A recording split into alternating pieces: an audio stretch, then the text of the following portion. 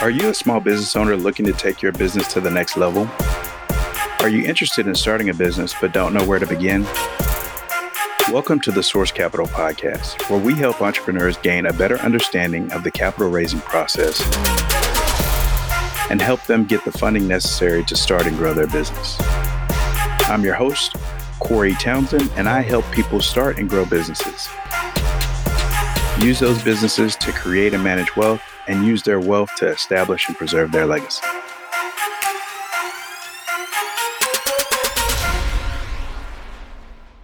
Welcome, Virginia Elder, to the Source Capital Podcast. I am so excited to have you join us today because I think you have a very interesting business. And it's funny, I had someone call me today that wanted to do a startup restaurant, and they were telling me how there wasn't enough opportunities for restaurants and entertainment in their community, and they thought this would be a great business. And I thought, everybody wants to do a restaurant. They should do something like what Virginia has, because it's a very unique, it's niche, it's a high demand business.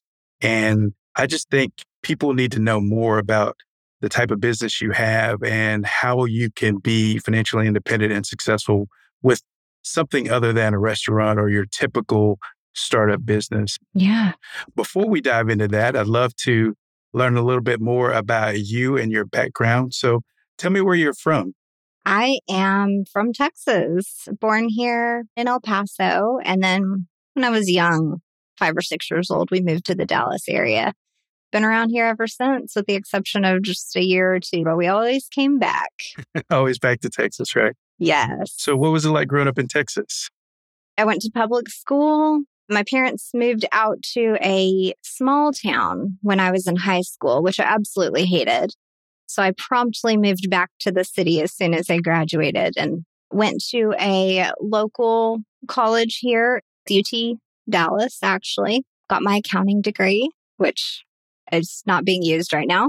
It's being used in ways that are not traditionally used for accounting, right? Yes, it's in the background of my business because I am not running an accounting business here.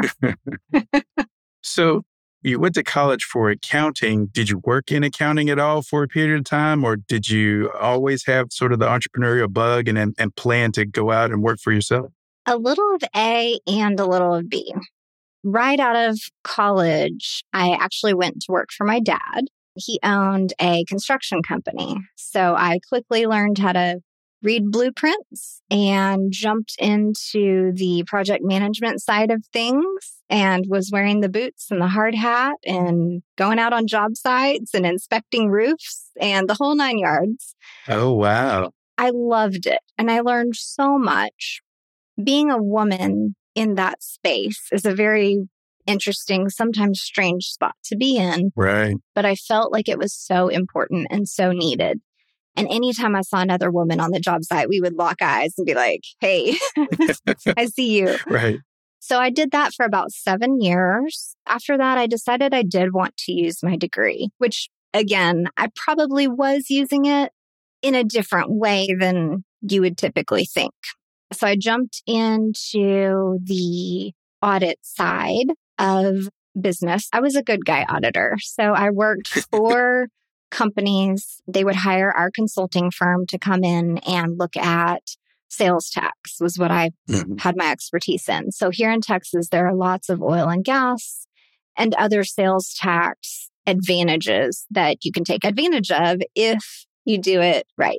Right. So we would come in and look at their invoices and tell whether they could get a refund or not for the sales tax. Did that for about 7 years and thoroughly enjoyed it. But the trouble was we were starting our family and I wanted to be home and I wanted to be more available. Yeah. And it killed me to drop off my kids at daycare or the sitter or whoever every day. For one, you have that scramble. Anytime there's change in the schedule or a deadline for work or anything, you're scrambling to find care. So that was stressful. Right. But the biggest thing was I was carrying this load of guilt for leaving my babies. Yeah. That was the big thing. I wanted to be home. And I did seek opportunities in the audit world, which they do exist, where you can work from home a couple days a week, 3 days a week. even those were just not quite enough. Yeah. And I started doing some financial coaching on the side. It kind of led me this direction. I started a podcast about finances for moms, just based on our journey that we were going through. And eventually was like, I'm out of here. Like, I never want to work for somebody again. I didn't have bad bosses or anything. It was just my personal desire for the lifestyle I wanted became so clear once we had kids and had our family. And I could see the opportunity was out there, but I needed to leave completely and have the freedom to really be able to embrace and try to start my own business. Yeah, I think that's one of the most popular misconceptions about entrepreneurship is that it's a cash grab, right? You work for yourself, you're going to make all this money, you're going to be super rich and private planes and big cars and mansions. And what it's really about is having control of your time. When you are your own boss, you control your time and what you do and what you choose to not do. A lot of people don't really realize that. They think about the economics of it and the finance of it, but not really the time and your ability to control your time and what you do and what you enjoy doing. Yeah. So your first foray or the beginning of the entrepreneurial process for you was in financial coaching. Tell me a little bit more about that. That stemmed mostly from kind of a passion project. We ventured down this path of our own personal financial journey. I had volunteered to help someone through a big financial endeavor, not realizing that it would almost take us down with it. So we found ourselves in a ton of debt and basically being at the point where we had two young babies, a 2-year-old and a newborn. And we were $80,000 in debt and just absolutely stressed to my eyeballs. I remember sitting in the rocking chair holding the baby and just crying because I did not know what we were going to do. At that point, you can crumble or you can rise. And it made me so angry that I had no choice but to rise. Yeah. And that's one of those moments where the fire just comes out of you, right? And you're like, no, this is not going to determine my future or my children's future. That was the big thought. So at that point, I still was working for the consulting firm doing audit. And I leaned into that as much as I could. I was hustling to make bonus. I did everything I could to make solid connections with our clients, thinking that the word would get up that, hey, this staff that you have is great. Maybe I would get better projects, higher dollar projects. On the side, it became this thing of, you know what? I'm not the only person in this position. I'm not the only mom who's feeling like I'm making all these sacrifices and feeling like I'm not getting anywhere, feeling like we're just treading water. Like, how do you actually get to the point where you pay off debt and you keep your house and you do all these things and you avoid bankruptcy? I mean, these were all really scary, big decisions that were facing us at that time. Long story short, we did avoid bankruptcy. We did pay off all our debt in 3 years, actually. It became this passion that I could not stop talking about. I was seeking out different financial groups that had financially minded people in them, which is funny because that's how you and I connected. Right. And doing everything I could to reach out to moms and provide legitimate, in the weeds advice for those tough decisions and budgeting and kind of attempting to relieve some of the guilt that I knew was out there around finances. And through that, I launched a podcast and my website and, was doing all the online things, posting on Facebook every day and really just working myself into a point of burnout because I was balancing that with my full-time job. I could see how it could work if I had more time and space and freedom and if we were debt-free and all these things. So I made a plan to just put all those in place so that I could leave. Through that journey, I designed different group programs and did one-on-one coaching. I learned a lot.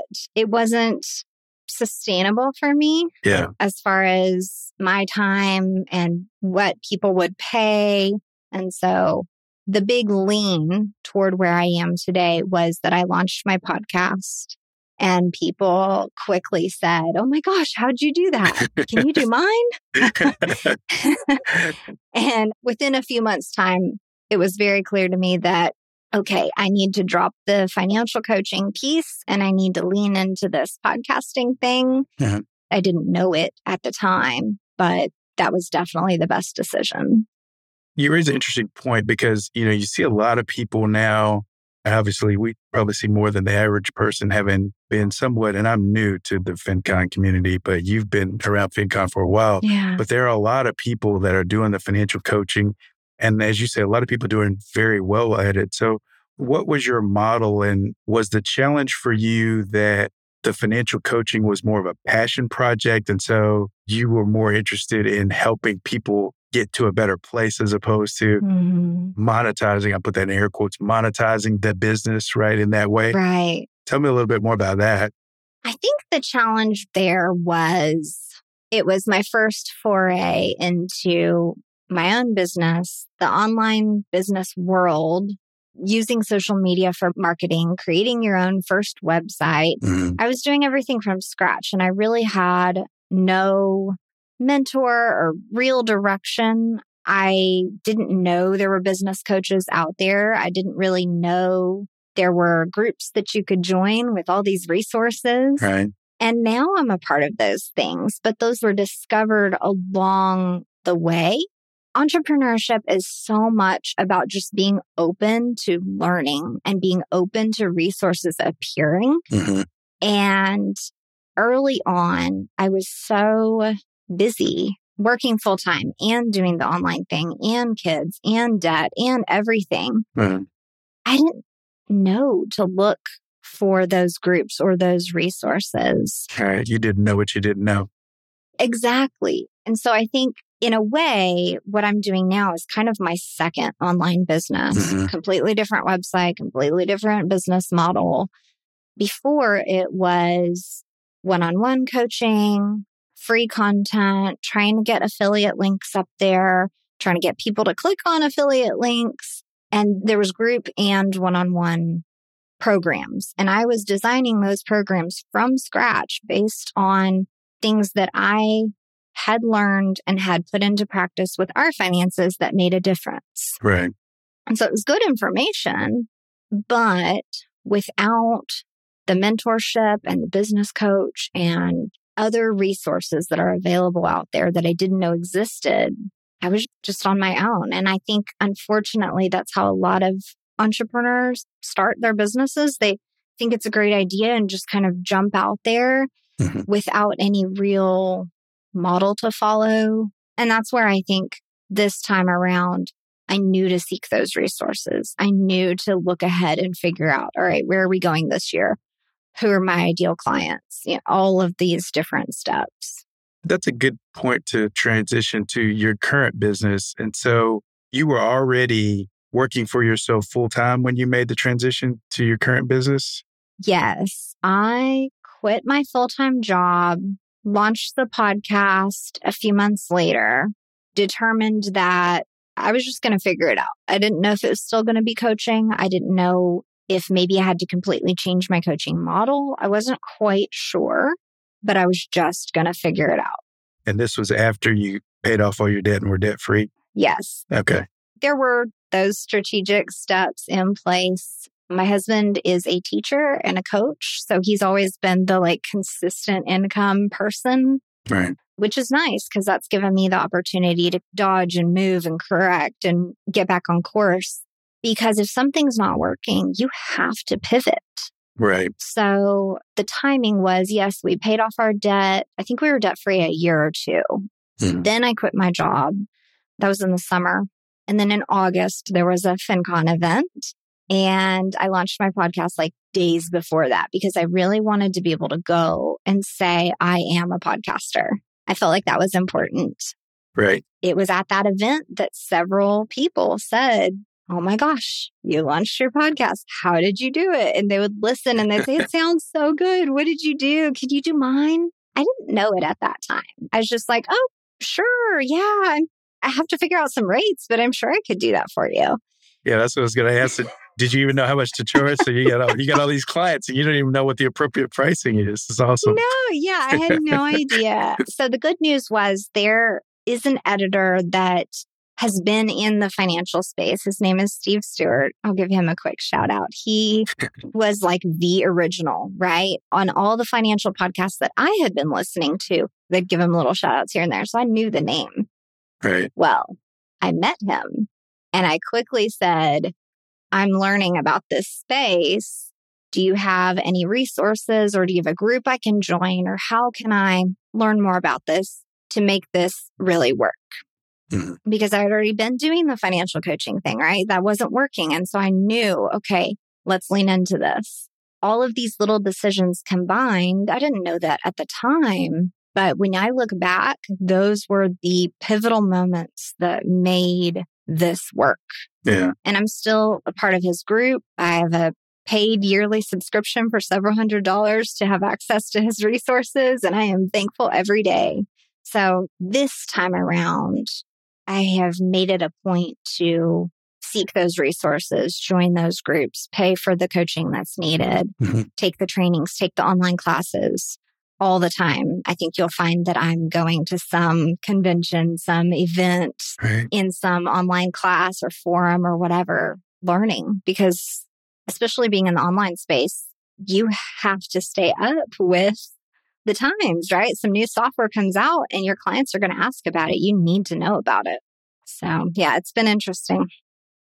Well, and one of the reasons I was really excited to have you on as a guest is the podcast. It's about entrepreneurship and how entrepreneurs can get access to capital to start their business. And your business wasn't necessarily capital intensive because, in my day-to-day job, I'm financing large projects, but I'm excited to have you on because you can share a different approach and a different type of business that gives you incredible flexibility, right? Yeah. I mean, you have your own schedule.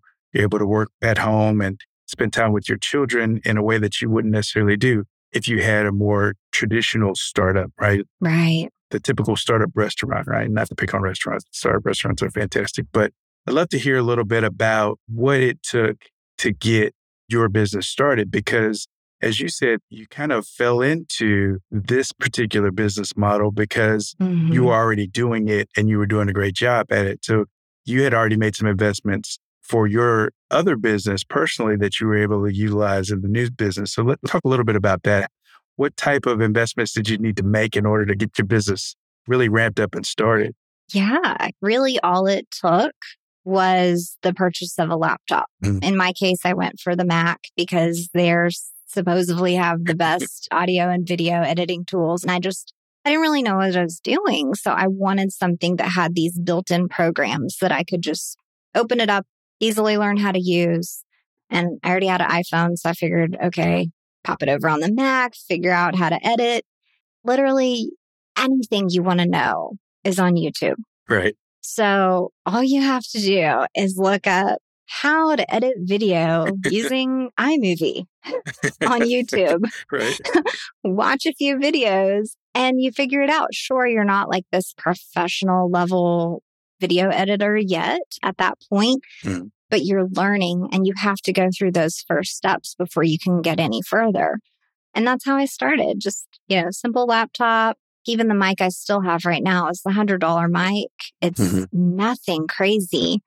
Eventually, I did buy some nice speakers on my desk here so that I can listen and edit audio without having the headphones on my ears because the weight does bother me and give me a headache after a while. But really, those initial investments were very simple. And I'm thinking most people have the laptop, the iPhone, right? Those are some pretty standard things. And that could be an easy way to just get started with any online business, whether you want to be a social media manager or copywriter or a video editor or any of these things.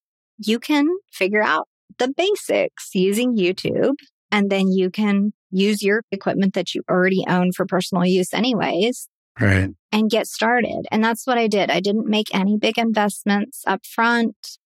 My first multiple shows were edited on GarageBand and iMovie just for free because those are programs that are on on your Mac. You already had them. Now, as time has gone by, of course, I've taken classes and used more advanced programs now. But initially, just to get started, and now this sounds bad, but you have to kind of be willing to just start ugly, do it dirty, whatever kind of phrase you want to say, just to get started. Because if you put all these imaginary barriers in place around, be a professional at knowing everything this software program can do in order to edit my first podcast, no, you're never going to start. Right. But if you just get started, I think that's the biggest bottom line to starting a business. And for our situation in particular, I never really saw myself as running a restaurant, like the example that we're kind of going off of here. But I never saw myself with any of those big kind of capital intensive location centered businesses, because the whole point was I wanted to be home. I wanted to walk my babies to school, pick them up. The business had to be here at home. But yeah, it didn't take much. Yeah. And that's why I was excited to connect with you too, because I don't know much about raising capital or getting loans or anything like that. So I'm going to learn through your show too. I think that's the exciting thing is there is no one way to start a business. There is no one way to be an entrepreneur. There's so many different options and opportunities out there. If, as you said, which I think is super important and should be highlighted, you can be flexible and you can pivot when you need to. Irrespective of what type of business you want to start, if things aren't going the way that you think they ought to, you have to be willing to pivot quickly. Right. What's the saying? Fail fast, right? Yes. And move on to the next thing. Yes. So what's something about your business now that you couldn't have imagined when you started out just as a finance coach and you said, you know, I'm going to be my own boss and I'm going to do this entrepreneurship thing full time. What's something that if you had told yourself then that you would have accomplished that you wouldn't have been able to believe? The first thing that comes to mind is that I have clients and contractors in countries that I've never been to. That's awesome. That's the craziest thing to me. Right. You know, Australia, Africa, the UK, just the thought of that still astounds me. I've lived in Texas my whole life. I've never even been to most states. I have this very sheltered perspective of the world. And so then when I do connect with someone, usually the initial connection's on Facebook or something, right? But then we do a Zoom call. And so their technology is helping us connect with people across the world. Next thing you know, you're working together or you meet them at a conference. And same thing, I've been on podcasts that the host lives, somewhere completely different in the Netherlands or something. And that always amazes me. And then the other thing I think would be this confidence that what I do, for one, I'm good at it. And for two, people rely and depend on me and need me to do this for them. Podcasting, especially hiring a podcast editor, to some people, they're like, I want my show to be natural and unedited and I don't need an editor. And so there's this legitimately an argument online sometimes about what an editor can or should or couldn't do or whatever. But I purposely edit shows to where they sound natural. I was going to say, it takes a lot of work to sound natural. It's more work than making it sound like there's cuts all throughout it. That's right. Right. It's a whole lot of work for the podcast to sound natural. Right. And that thought that people would be relying on me so heavily for something that they're passionate about, it really means a lot to me. It's fulfilling. I'm helping people get their voice out there that they wouldn't have otherwise. Man, that's awesome. So we talked a little bit about where the business is now and how you have to be flexible and you have to stay up with technology as it advances. And obviously, over the past 24 months, the world has kind of turned upside down. Oh, yeah. Where do you see podcasting and online media marketing as a business in the next 3 to 5 years? I honestly think we're still just in that beginning curve. Mhm. I think that entrepreneurs and businesses, even large corporations, are still just taking those baby steps into online marketing.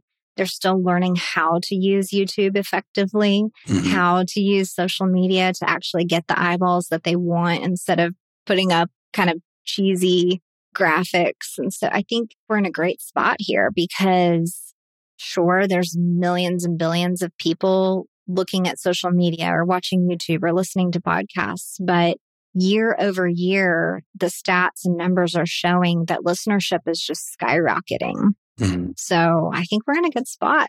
What would you say is one of the most common myths about being a podcast editor? I want to say that it's easy, We know that's not true. but it's not. What is your biggest pet peeve for your clients? What do we do as clients that irritates you? Are you asking what not to do?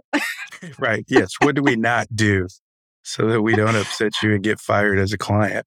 Well, I'm sure you'll never do any of this. The biggest thing for me would be not paying an invoice on time. Right. And not just like one time and you're out, but if it was like a consistent thing where I have to chase somebody down, I am not doing that.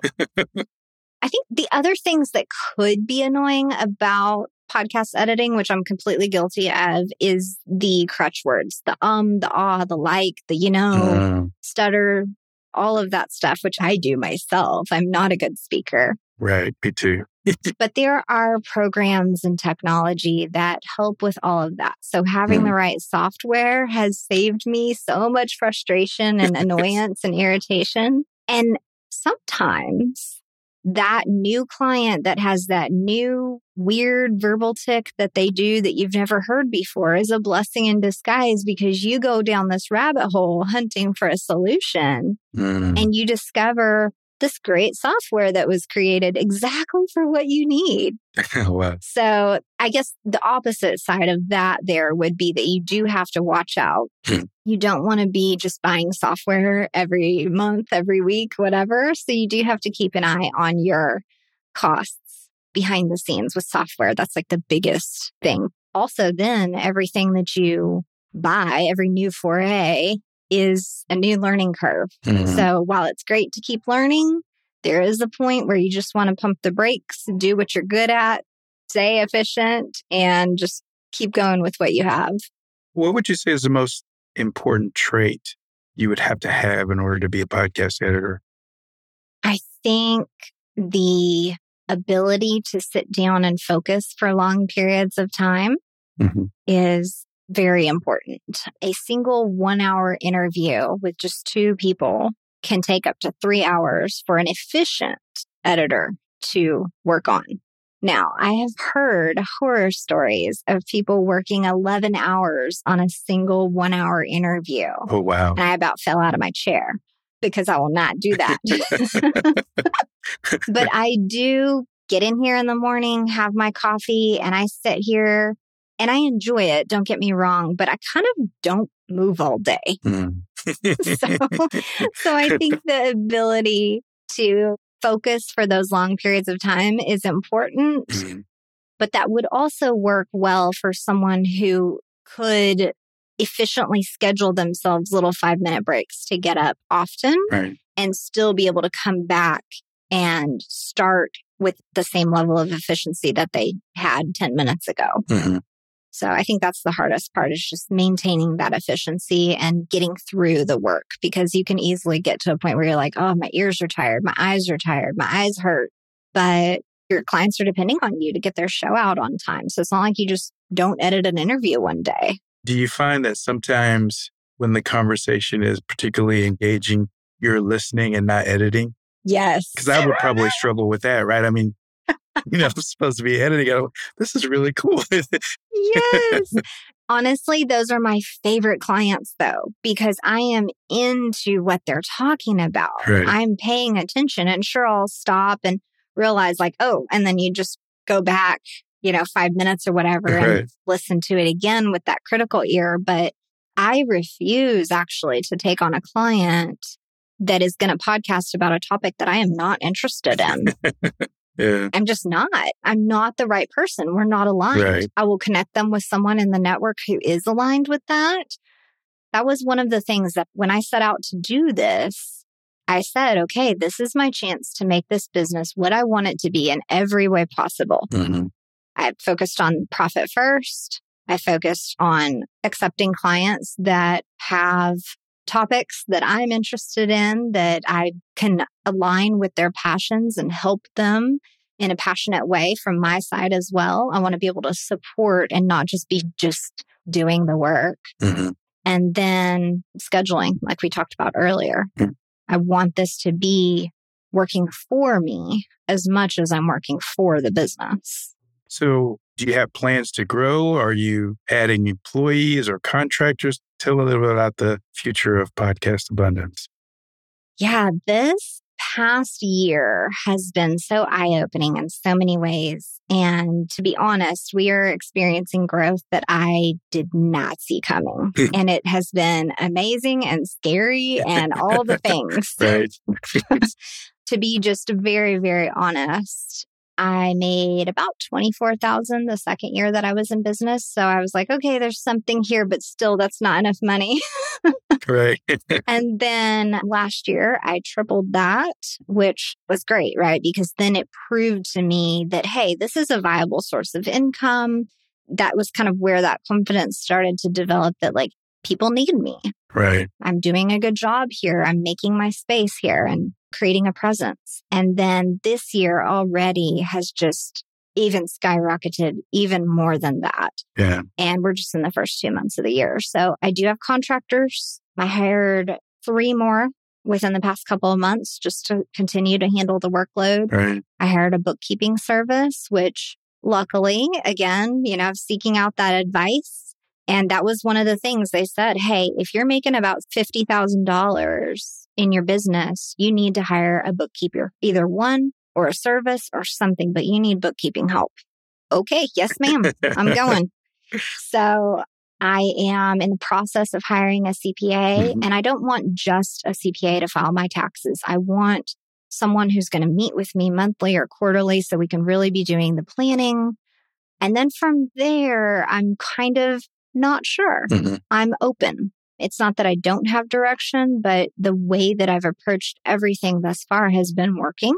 And I've been going at it with that open arms policy where let's just see what happens. Let's see what clients come in. Let's see what the profit and loss looks like. Let's see how many contractors I need. Let's just be open to what comes my way. Sometimes that means pivoting. Sometimes that means hiring a video editor because now we need to be doing video, because that was a big thing that I learned at one of the events a couple years back. So being open to what might come our way. I mean, the sky's the limit. Yeah. And the other thing is you have to be focused on the driver of the business, right? Which was time with your family. So you're balancing, I'm sure, okay, how do I grow this monster right so that it doesn't take over? Yes. And basically you're right back in the place you were before when you were working for somebody else. Yes. The business is who you're working for, and you kind of don't have the advantages that you had when you first started. So I'm sure that's a difficult balance that you have to make.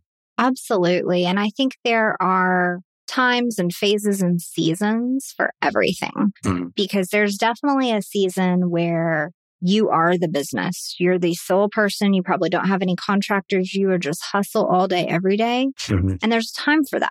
And it's important to go through that time, learn your business, figure out where you can hire people. And then there's a time where you look and you're like, okay, this is too much. I can't handle. If I get one more client, I don't know how I'm going to do it. Right. So before that point, you want to start looking for that help that you're going to need. Maybe you're not ready to hire a full-time employee. You can hire a contractor through, again, the groups and the resources and Facebook groups. I have found excellent contractors. I'm really, really thankful. So there's a time and a season, and I'm definitely in the season of I am still working a lot. I do have a lot of help, but I'm not quite to the point where I'm just traveling the world for a month. Right. So I'm in between there. I have been advised that at this stage of business, I need to lean into the self-care and make sure that I'm getting that exercise and doing things that are healthy for me, because that free time and that free space where you're taking care of yourself is actually where you're able to dream up the solutions that you're going to need next. That's great advice. Well, I have taken up enough of your time. I really appreciate it. This has been fantastic. Where can people find you on the old interweb and social media? Yeah, I'm at podcastabundance.com and on Instagram at podcastabundance.